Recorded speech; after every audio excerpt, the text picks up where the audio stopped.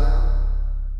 All my people come to Jerusalem, boldly for henceforth shall no more come to thee, uncircumcised and the unclean.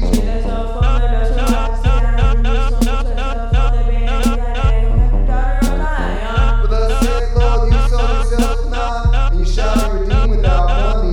For thus saith Lord God, people went down aforetime to Egypt, so that the Assyrian was without God. Now therefore what have I here, saith the Lord, that my people take away from none, they that rule over them make them a house, saith the Lord, my name continually every day is blasphemed. Therefore my people shall know my name, therefore shall they know that day that I am he that do speak before his eyes. How beautiful woman mountains are, the feet of them bring good tidings, that publisheth peace, that bringeth good tidings, good, that publisheth salvation, that saith unto Zion, that God reigneth. Thy watchmen shall lift up the voice with the voice together shall they sing, for they shall see eye to eye, and the Lord shall reign in Zion. Break forth and rejoice, sing together your waste places of Jerusalem. The Lord hath comforted his people, he hath redeemed The Jerusalem. Lord hath made barren holy honor in the eyes of all nations, and all the ends of the earth shall see the salvation of our God. Depart ye, go ye out from thence, touch no unclean thing.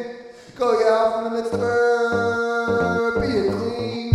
The better vessel of the Lord.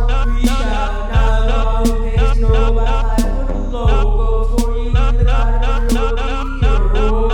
Behold, my servant shall be lovely, he shall be exalted, extolled, even high.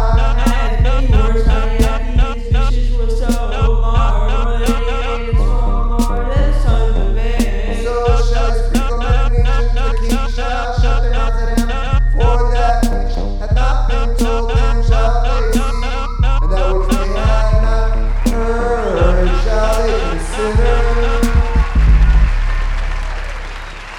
And that which they have not heard shall they consider. Praise the Lord. Praise him.